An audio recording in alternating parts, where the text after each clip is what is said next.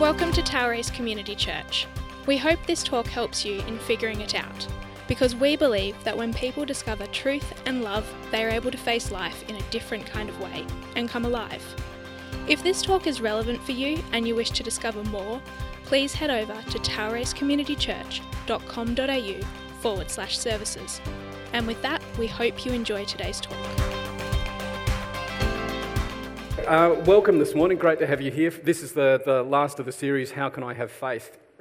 And 2 weeks ago, Jono was talking about how can I have faith through looking at the works of Jesus. Last week, Tim mentioned the witness of the Holy Spirit. Today, funnily enough, people seem to think I like the Word of God, so I've been given that one. I don't know why they get that impression.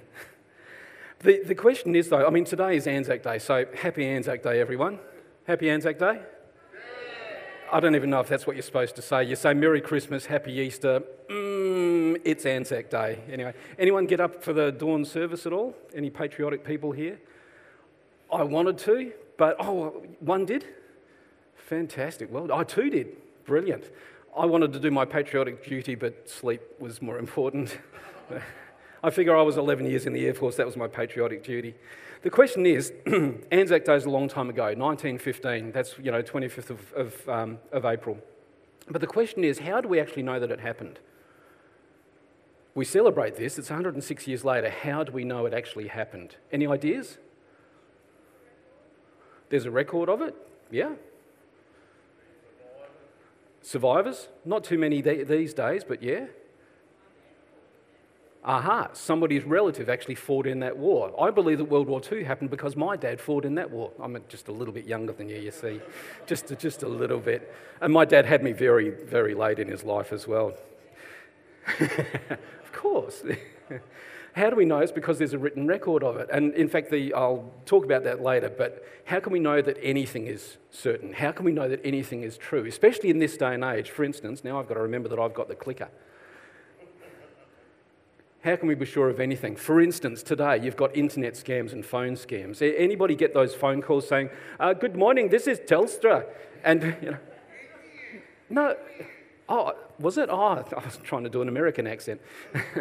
So these people, they're scamming us all the time. There's internet and phone, and the number of phone calls we get, it's always a Sydney number for some reason, and it's always somebody asking about our solar panels or saying, "This is Telstra," or "This is the Australian Taxation Office. You need to pay this, otherwise we will kill you."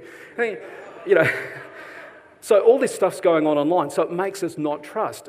When you look at the media, there's certain mainline media sources that probably are reasonably unbiased, but whether you get like Wally Lead or Andrew Bolt from the left or the right, there's a lot of people out there who are so-called presenting the news, but in the end, a lot of the time it's just their own personal opinion or bias. How can you know from the media even when something is true or not? And in a day and age where objective truth is actually less important than how we feel about that truth. And if you offend me, then, well, how dare you? I will cancel you. How can you then actually have a valid search for truth in an atmosphere like that? Or in an age where the clicker doesn't work. There we go. Was that me or was that you, Erica? Did you just flick? It was me? Oh, okay, thank you. You never know, sometimes you click something and somebody down the back is actually pressing a button because they don't want to make you feel bad. No, just tell me. I feel bad about other things, but I won't feel bad about that, I promise. So social media, you know how social media gives voice to millions of people, whether they know anything or not, and their volume of their voices is only matched by the ignorance of their knowledge. So you can't necessarily trust social media. In fact, most of the time you probably shouldn't. We should just stick to taking photos of our food, right? That's the most important thing that we should be handling. And then in an era where there's conspiracy theories, man didn't land on the moon, Neil Armstrong was faking it because look at all the tears.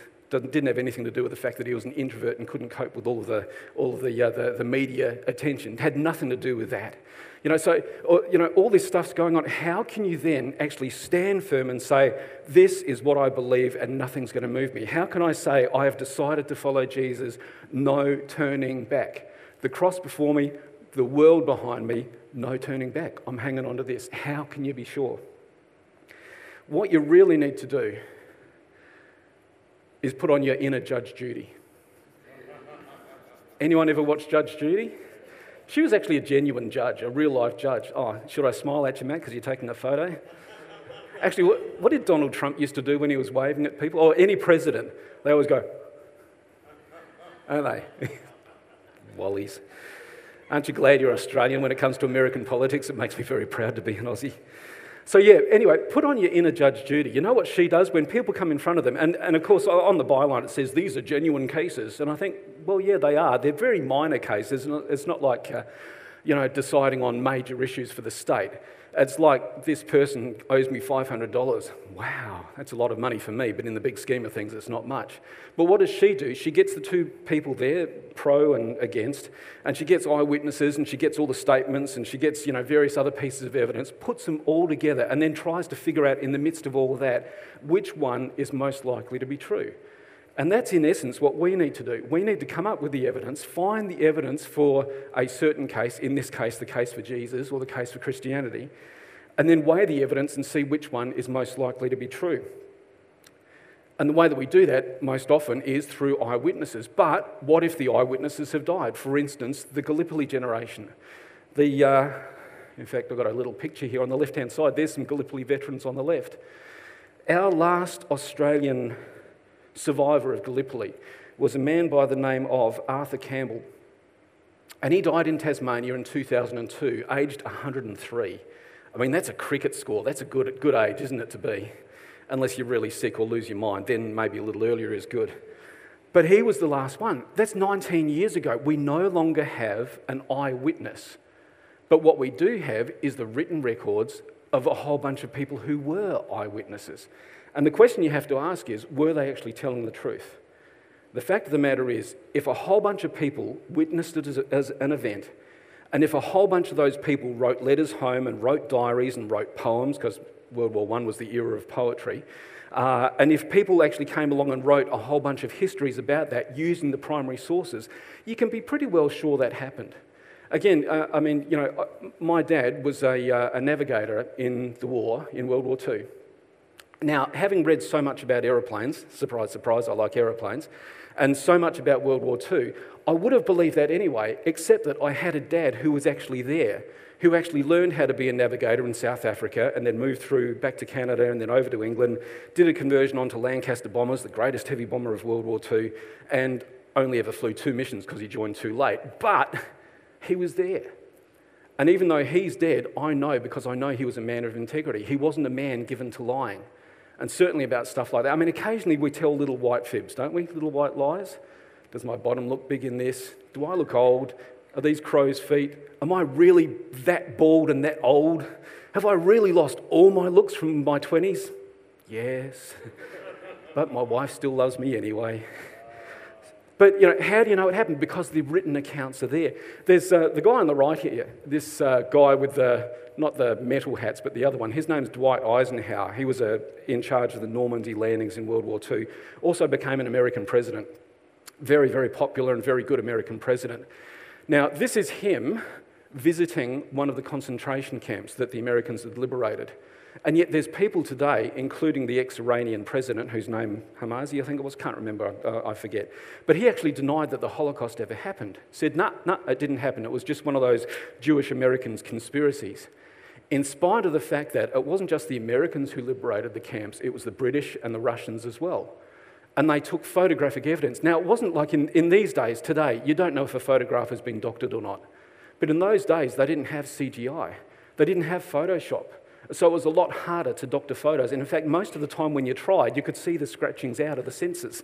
You could see that sort of stuff. It was evident.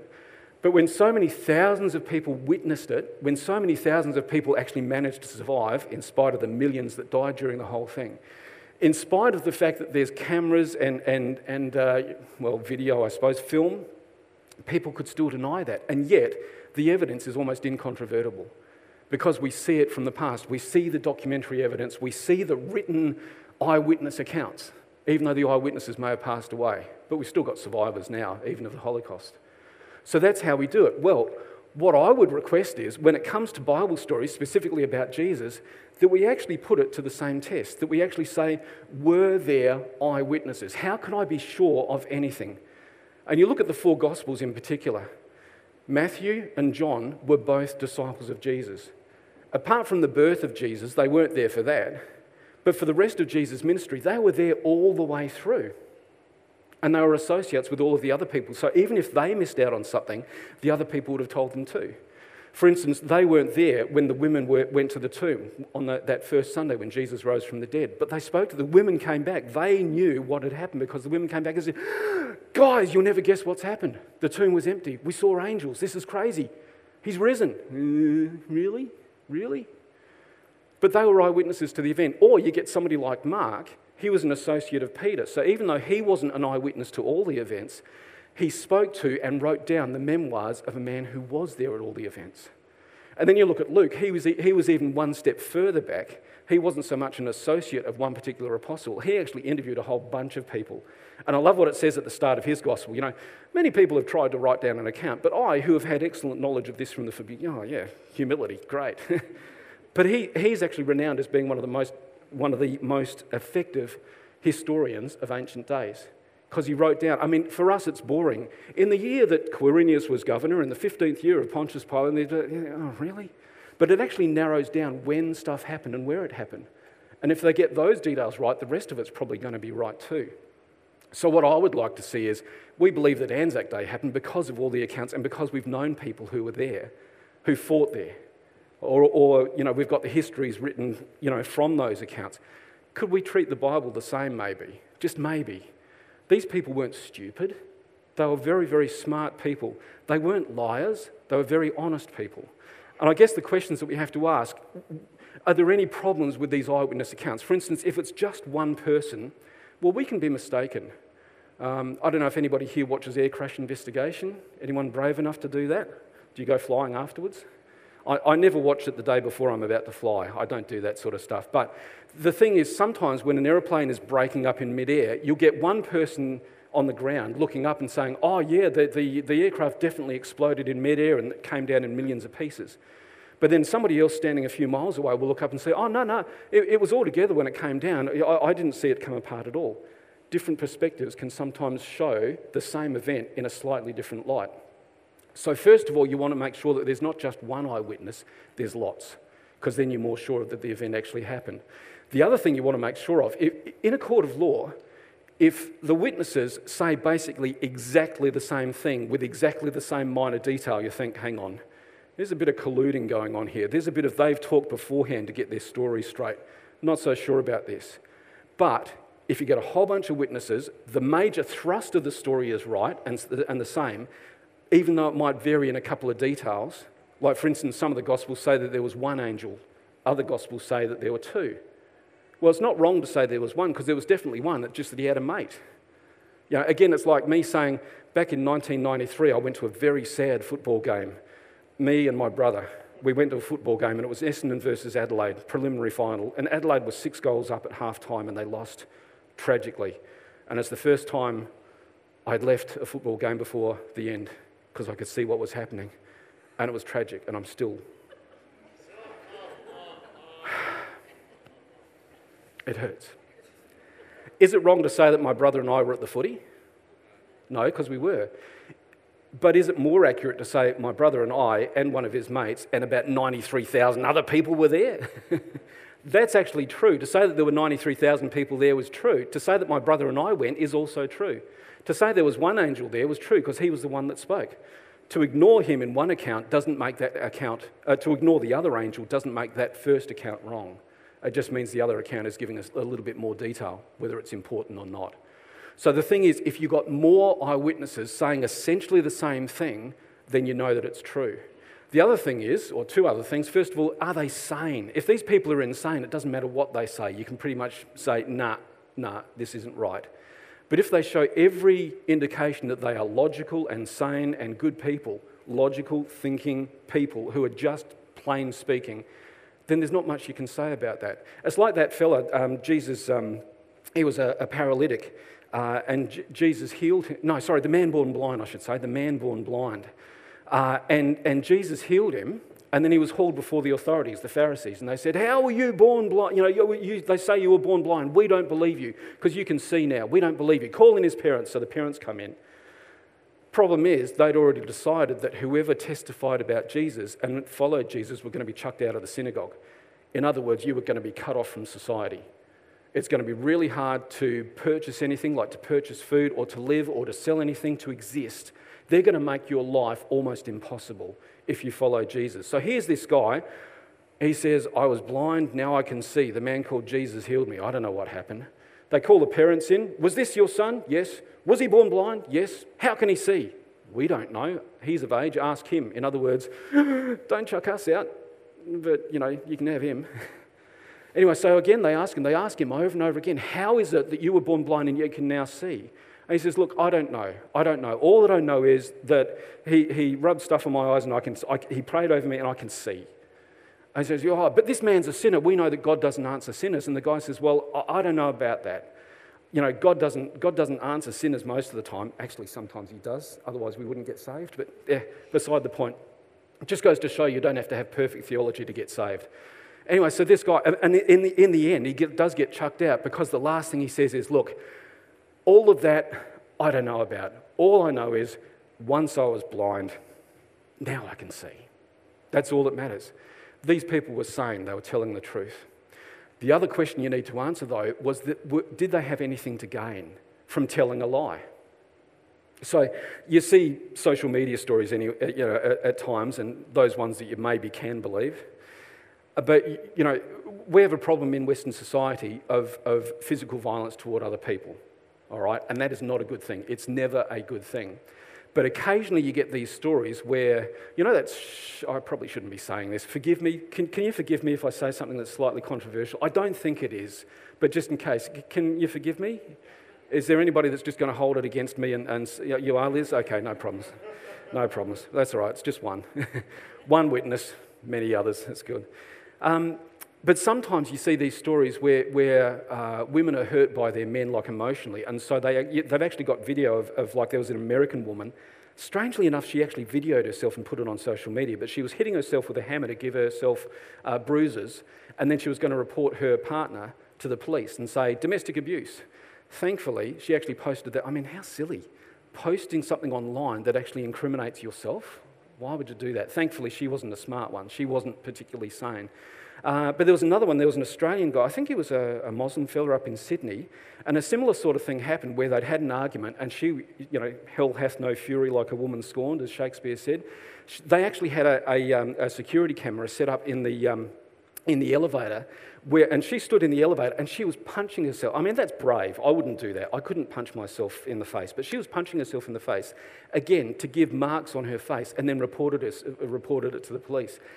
Thankfully, they had video footage, and so the guy was able to get off. Otherwise, one witness, believe all women, we've got to say that this happened. All right, but living in dodgy times, sometimes, whether it's revenge or financial gain or power, sometimes people don't tell the truth. Politics, business, sometimes people don't tell the truth. In our own lives, come on, anybody ever told even just a little white lie? Or have you always been perfectly honest for the whole of your life? Yeah, everyone maybe, no one ever told a little, you never told a little white lie? Maybe a big whopper? The thing is, did these guys have anything to gain? Did they have anything to gain by telling a lie? In fact, no, they had everything to lose. They were going to lose their reputations, they were going to lose their livelihoods. Eventually, the vast majority of them, the apostles, lost their lives, but they never ever went against what they said. Whether it's right or wrong to preach, all we can do is say what happened. That's all we can do. We are called to be witnesses of the truth. They had nothing to gain and everything to lose. So you think, okay, if that's the case, again, most likely their eyewitness accounts are accurate. All cool. So I just like, people to treat the Gospels the same way they treat like Anzac history, for instance. Look at the eyewitness accounts. Are they credible? If so, well, fine. Accept it. Now, the thing is, that's all well and good. But when we ask the question, how can I have faith? Why is it important anyway? Why is it important to have faith? And so the answer to that is fairly simple. Faith is the currency of heaven. Faith is the currency of heaven. A number of years ago, as a family, we went over to Japan. And the funny thing about Japan, it's such a high-tech society, and yet we looked it up online beforehand, how do you live in Japan, how do you visit Japan? And one of the amazing things about them is that they have almost no credit cards at all. It's a cash society rather than a cashless society. Now, can you imagine, I go over there filled with my MasterCard, my Visa, my debit cards, and I've got my international bank card or whatever I've got. I hand it over and say, what's the word for sorry in Japanese? Something... I remember Mum used to say it on the train all the time, practicing it. She was saying sorry. Something go many. Whatever it is, this Japanese word, you just have to say sorry. We don't take it. We don't take credit card. If I get my wads of Australian cash because I'm such a wealthy man, and there you go, but it's Australian currency, they're not going to take that. Imagine going down to KFC, as we sometimes do, and handing over US dollars or English pounds or euros. Sorry, coin of the realm would be good, thank you. Even a few little gold coins would be fine, but this foreign currency isn't going to work. Well, faith is the currency of heaven. By faith, most importantly, we get saved. In Ephesians chapter 2, it says, by grace you are saved through faith. All right? That's pretty important, eternal salvation. By faith, if you look at Hebrews chapter 11, it goes through that big roll call of the heroes of faith. And that's just a picture of Rocky Balboa, up the top of the Philadelphia steps, wherever he is. But by faith, if you look at Hebrews, we win victories. They won great victories in war. They overcame death. We see healings and miracles. We see all of these things. But it doesn't always go our way. By faith also, and the same chapter in Hebrews also says, by faith they endured persecution, and so can we. They endured ridicule, and so can we. And it goes through some of the things that happened to them, like they were sawn in two, they were cast out, they were imprisoned, they had their heads chopped off, and all this stuff that happened to them. But they still maintained their faith. And why do we want to maintain our faith? Apart from salvation, the main reason is we want to glorify God. And if you're ever going through a hard time, as we always do, as we all do from time to time, just look at the book of Job. 42 chapters, basically, and almost all of them are whinging. Job is whinging, but he has a reason to whinge. He's lost everything. He's lost all of his goods. He was a very wealthy man. He loses all 7 of his sons and 3 daughters, I think it was. I think he had 10 kids. Loses everything. The only thing, and he loses the respect of his wife as well. And it's, she actually says, why don't you just curse God and die? So the guy loses absolutely everything. And in the end, he loses his health as well. And he's got to take a piece of broken pottery to try and scrape these massive boils off. And he's just in pain all the time. When it's night, he wishes for day because he can't sleep. And when it's day, he wishes it was night so that he could sleep. But then right at the end, you know what? God never answers the question, why are you suffering? It's a big cosmic contest between God and Satan. Satan, the accuser, instigated it, of course. Is this man only going to worship God because it's good? Because God's placed a hedge of protection around him? Or is he going to worship God even when it goes hard? Well, God, you know what? Here's the accuser speaking. I don't reckon he's going to worship you when things go bad. Let me take everything he has. In fact, why don't you strike him, God? That's what you do. Let's have an act of God. And God says, no, that's not my deal, but you can have him, just don't harm him instead. And then that doesn't work. Job still bows down and worships. And so Satan says, oh yeah, skin for skin, a man will do anything to save his own life. You hurt him, go on, you hurt him, God, and see what happens then. See what happens then. See if your champion on earth, your champion of faith is going to hold on. All right, but that's not the way I work, Satan. You can have his physical health, but just don't kill him. And so that happens. And then right at the end, is that revealed necessarily to Job? No. Will we know the answers when we're going through a hard time? No, not always. I mean, sometimes it's human sin. Sometimes it's our own bad choices. Sometimes it's because people are doing bad stuff to us. Sometimes it's just because we live in this world, and ever since Adam and Eve sinned, it hasn't been perfect. We may not know the answer why stuff happens. But what happens in the end of Job is he actually receives a revelation of how great God is. That's why we need to worship and get into the Word, so we have that revelation of just how fantastic God is. And then it puts everything else into perspective. Otherwise, we're stuck on the earth looking around at our own earthly perspective. Occasionally, I've got a picture on my phone, but I haven't got it here. I was flying into Launceston a few weeks ago. I was up high enough and far enough away so I could take a few photos just before we came into land. Autopilot's really good. And what you do is you go like that and then, yep, everything okay, yep. And I took a photo of Launceston from the air, and there was UTAS Stadium and Tamar Island, and then coming in just a little bit further back over Lagana, and it was just beautiful little photos. But you get an overall perspective of things. You can see things from a different point of view, and that's what we need to do with the Word of God. Rather than just existing down here, why is it all so bad? You actually look at the Word of God and you get raised up and you see God for who He is and you think, you know what? Does it matter? You get an eternal perspective rather than just, what about this 70 years that I have on this planet? And it's more than that. So, faith's important. We know how to get it. Faith comes by hearing, hearing by the word of God, or in other translations it says hearing by the message of Christ. That's probably a more accurate one. But what is faith? I looked up a couple of dictionaries at home, and Australian Pocket English Dictionary and the Australian Collins something Pocket Dictionary, many ones anyway, they're only about that thick. But I looked up faith, because you know how you hear comedians a lot of the time and they denigrate faith. A lot of comedians, a lot of entertainers are atheists. You look at somebody like Jimmy Carr or Ricky Gervais or that super intelligent man Stephen Fry or Richard Dawkins, who's not particularly funny or entertaining, but he is a skeptic. He is an atheist. And this is the sort of definition they have of faith. The Collins Australian Pocket Dictionary said, faith is unquestioning belief, especially in God, religious tenets, etc. Unquestioning belief? That's not me. That's not Christianity. Any real faith, you are able to question what you believe. In fact, you should be questioning what you believe and then nuggeting down into it to make sure that what you're saying is right. It's like those people in Berea.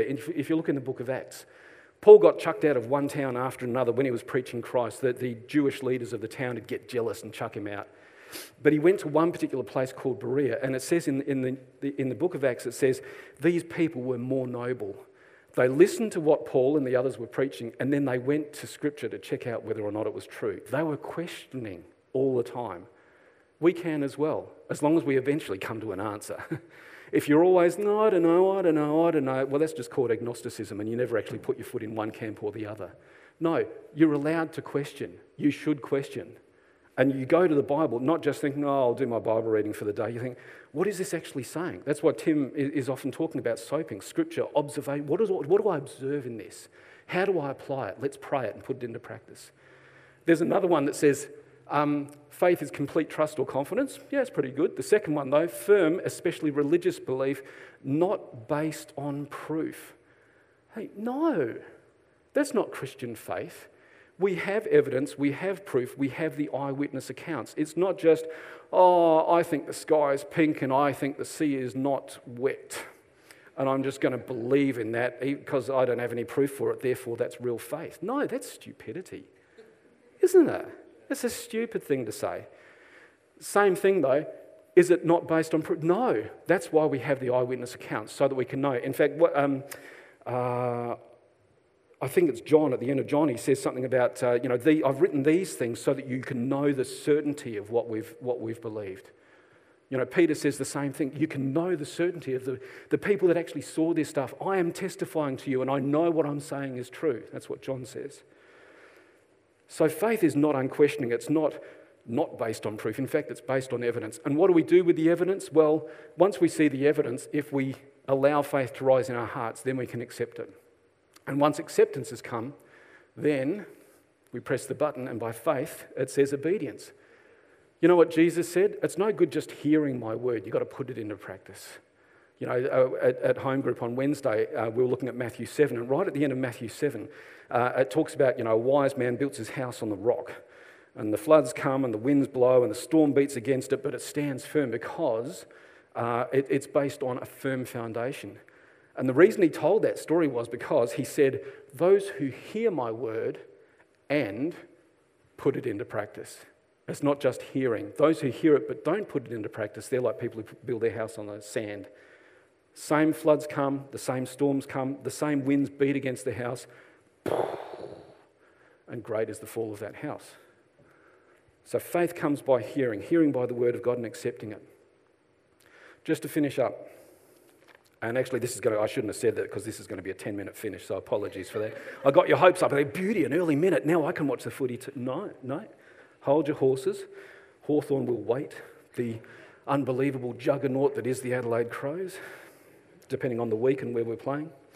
So, to hear is always believe.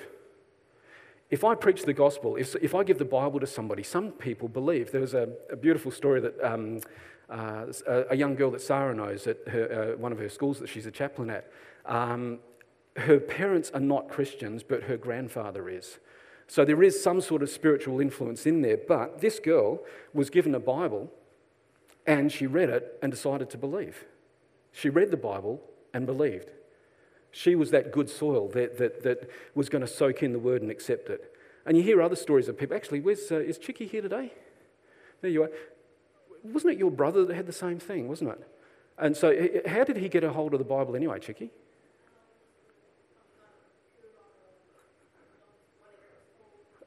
Okay, so he actually bought a Bible for himself. Okay. Why did he decide to read it? Oh, okay. So he wanted to disprove it, and he ended up reading it and believing. Now, that's brilliant, isn't it, when that happens? Because the Word of God does speak for itself. Sorry about that. I'll do it again. Drives the sound men crazy. But yeah, people sometimes read the Word of God and bang, they believe. They read it, they believe it, they're convinced by the evidence. Some people, though, can read the same Bible. I haven't bothered looking at it on YouTube because I don't like seeing people denigrate the book that I love. But I've seen this, what do they call it, a thumbnail of Ricky Gervais, the comedian, and he's holding a Bible and he's about to, read probably stuff from the Old Testament that's most objectionable to us, like killing a son. Watch out, Alex, killing a son who's rebellious. Mate, that's one old... No, I don't need to quote that. You're a great kid.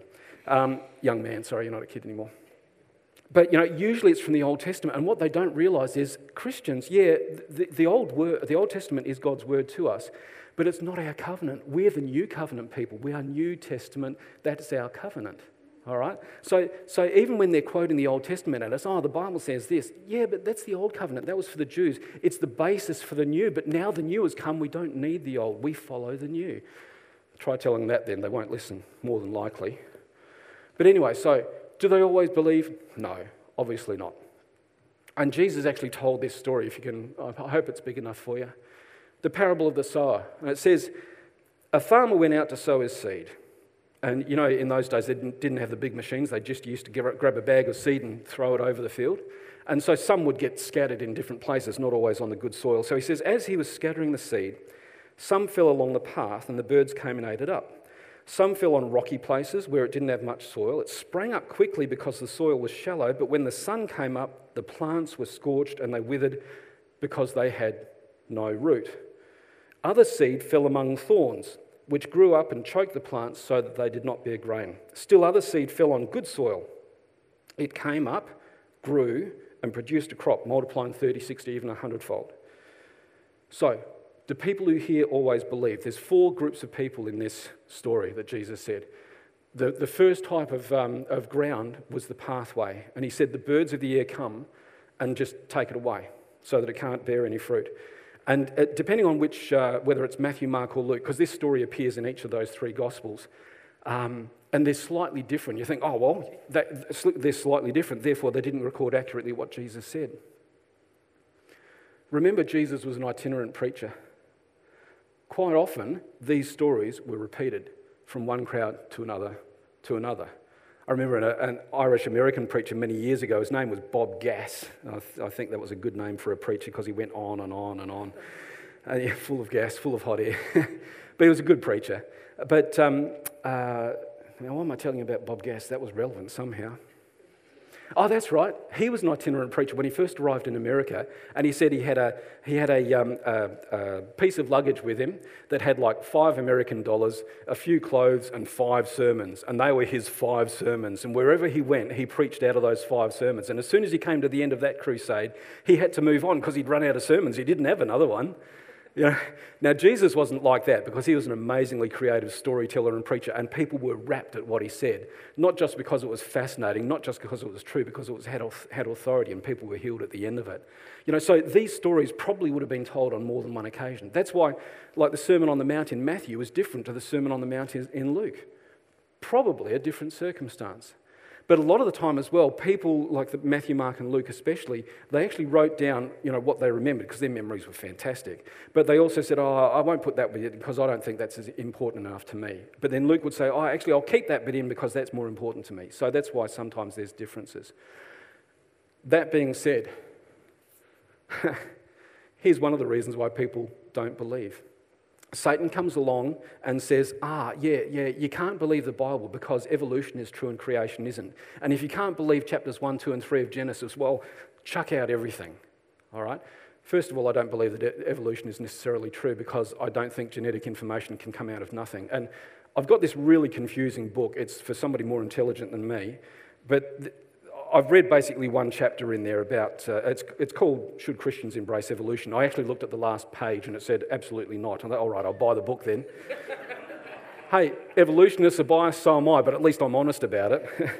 But it says the likelihood of some of these, I won't read this out because, functional enzymes and ultra-microscopically small stuff and amino acids and prebiotic soups and, can I speak about football? Something I understand.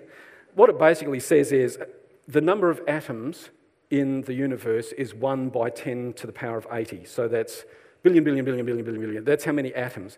The likelihood of these genomes or amino acid sequences combining randomly in the way that you need for even the most primitive and tiniest life form, self-replicating life form, is like 1 to the power of 160. So you're more likely at random to find one atom purely by chance in the entire known universe than you are for these things, like the basic life at the start, to have happened. You think, okay, good enough for me. But anyway, I don't accept. I accept that things can change within species. Like for instance, we have a whole bunches of different types of dog. But with the number of fossils that we've got thousands, tens of thousands of fossils of animals that have died in the past, millions of years ago. And yet there is never one that changes from one kind to another. You don't breed 2 dogs and come up with a cat. And obviously we can't do that because evolution is so slow, but it just doesn't happen. There is no fossil evidence for that at all. So anyway, in a way that's beside the point. I personally believe that creation is true. Whether it's 6 literal days or that was just symbolic because you can read Genesis in slightly different ways, that to me is not necessarily a game changer. And in fact, in a way, believing in evolution or creation, I don't necessarily believe that has to be a game changer. But eventually, you have to come up to the eyewitness accounts of Jesus and say, is this actually factual? Are these eyewitnesses credible? Did they have anything to gain? Were they cheats? Were they liars? Were they insane? No. This is valid evidence and I can accept it. And then it can lead to faith. And the rest, hopefully that'll come too. But do people always believe? No. Jesus actually said, Satan takes it away lest they believe and are saved. And sometimes life gets so busy that all those sorts of spirituality are crowded out. Should I read you a story, a quick story? It's C.S. Lewis, side better. Adelaide will wait. So will Hawthorne. No, I won't. Screwtape letters. C.S. Lewis. It's the letters of a senior demon to a junior demon trying to stop somebody from being a Christian. And the senior demon says, what you want to do is, basically, you don't necessarily want to attack head on. What you want to do, if possible, is just distract people with the busyness of life, the regularity of life. There was one particular guy that this senior demon was trying to stop from being a Christian. And this guy used to read in a library or in a museum. And he was this train of thought that came across his mind. Supposedly the devil could read this guy's mind. And this guy was actually thinking, this life isn't all there is. Surely there must be more afterwards. Maybe there is something to spirituality. And instantly he could sense that the enemy, as in God, was by this guy's side, as he is. And you know how we can't actually read what the enemy is saying to the people, but I figured it must have been something about, this is really important. And so what I said to the guy was, I attacked him at the place where he was most vulnerable. I said, yeah, this is a really important subject, but you know what? You've been reading for all morning. I think it would be better to go out and have some lunch and come back and really attack this well in the afternoon. And by the time I'd actually mentioned that, he was already at the door because I know that I had him by his stomach. And as he was walking down the steps of this museum that he was reading at, and I showed him the number 74 bus coming down the street, and I showed him the newsboy calling out the news, here's the news, here's the latest news. And I struck him with the thought, see, this is real life. All that stuff that happens when you're on your own and you're in a musty room and you're reading too much, and you're thinking, oh, enjoy the game, Selena. Maybe, no, that's all right. Only starts at 12:30, so you're okay, guys, you're okay. But yeah, so, and as soon as he had that, as soon as those thoughts passed his mind, he knew that he had him. And that the last line of the story is really amazing. He says, that man is now safe in our Father's house. You think, and it's not our eternal Father's house because it's written from a demonic perspective. It's our satanic Father's house. Because the devil came along and snatched the word before it could bear fruit. But that's just the first group. There's another group of people that do actually accept it. But they're the shallow soil. It says rocky soil. What it means is there's rock and a very thin layer of topsoil. And because that soil is warm, and because it's shallow, and because the little seed doesn't have the opportunity to put down strong roots, it grows up quickly, but as soon as the sun comes, then it withers away. And Jesus said that this stands for those people who believe for a time, but when hard time comes or where sickness comes, they fall away. And for a lot of these atheists, I sometimes think that it's not so much that they don't believe in God. I think they do, they just don't like the God that they believe in. I remember, again, I mentioned this before, but with Stephen Fry, I mentioned him before, there was one time where somebody said, just imagine you're wrong and God, there is actually a God. When you meet him, what would you say? And just the look of, normally he's a reasonably relaxed and extremely witty and smart guy, but this look of absolute anger and hatred came on his face, and I would say, how dare you? How dare you run this planet the way you have? Look at these children who, and he used exactly the same story that David Attenborough does to justify his unbelief. These children in remote areas of jungles where there's a worm that actually eats their eye, and the only place that it survives is in the eyes of these children. How dare you allow that sort of suffering? And you think, that's actually a valid question. If we believe in a good, all-powerful God, it is a valid question, why is there so much yuck stuff that happens on the earth? And yeah, you can talk about the fact that sin entered the world through Adam and Eve. You can talk about the fact that we don't always make good decisions. Sometimes there's dictators around, not just politically, but in other areas as well, that force their opinions on us and force us to do stuff that's against our moral code or against our freedoms, or on and on it goes. There are reasons, but we don't always know. This is actually the reason why my own brother decided to leave the faith a number of years ago. Because he saw a young mum, married, 3 kids, she got cancer, got sick, died, leaving the father to raise 3 kids without their mum. Now, we'd all agree that is an absolutely tragic story. The question is, do we allow tragedy to take our faith away? Or do we allow it to propel us towards God? Because he's the only source. He's not the one that caused it. Adam and Eve, Satan, well, Satan's the ultimate cause. Why don't we blame him? These, tsunamis and disasters and so on, why don't we call them acts of Satan? Because most of the time they are. The Bible in Romans, Paul says, the whole of creation groans with birth pangs until the revealing of the sons of God. Until Jesus comes and sets things right, even we are groaning at times because it's not the way we should be. It's not the way the planet should be. Not the way society should be. Are we going to cope in those times, or are we part of that rocky soil that just has the shallow level of topsoil on it? The third one, the soil's good, but the problem is there's thorns and weeds that choke the seed so it doesn't grow up. And in one gospel in particular, it talks about, I think it's Luke, it actually says there's 3 particular things. There's the worries of this life, there's the guy worrying up the top, the deceitfulness of riches, and the desire for other things. So for instance, the worries of this life. I mean, name some worries for me. What are some of the things that we worry about? Money? Health? Parents? Children? There we go, I knew it would come. Kids. We worry about them, even if they're great kids like mine are. And we worry.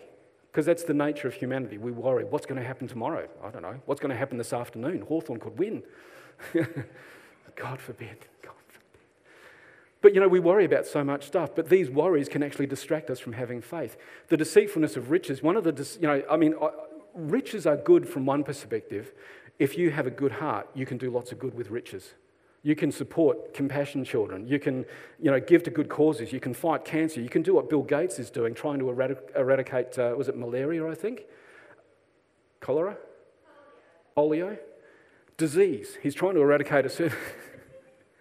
And he couldn't do that at such a big scale unless he was a multi-millionaire like he is. You can use money for good effect, but One of the big issues with money is that we can use it for bad effect, and it can make us think, I'm self-sufficient, I don't need God, I've got everything I need.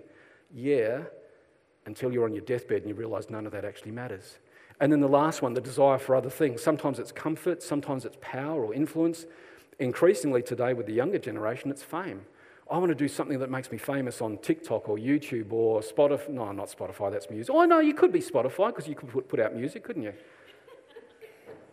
I'm trying to be hip, man, because you have Spotify. So does Lulu and Trina. I'm still on the YouTube.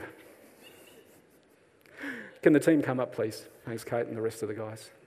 But Jesus said there was a fourth kind of soil, and it was the good soil. It wasn't shallow, it wasn't hard like the path, and it wasn't stuffed with weeds. It was good soil ready to receive. And he said, this stands for people who hear the word, they retain it, they persevere, and then they produce 30, 60, 100-fold. I'm probably one of the 30-fold if I'm lucky. But at least I can produce, and so can you. But the question is, how can we have faith? It's by reading and accepting, meditating on, and putting into practice the Word of God. Can I hear an amen? Now, please stand with us. We're going to sing that last song we were doing. I have decided to follow Jesus. And don't just sing it this morning. Make it your testimony. I've decided to follow Jesus. No turning back. Amen? Thank you so much for joining us. We really hope you enjoyed this talk. We've created a free resource for this series which is available for you over at toweracecommunitychurch.com.au/services. You'll find links in the description. We are praying for you. Have a great week.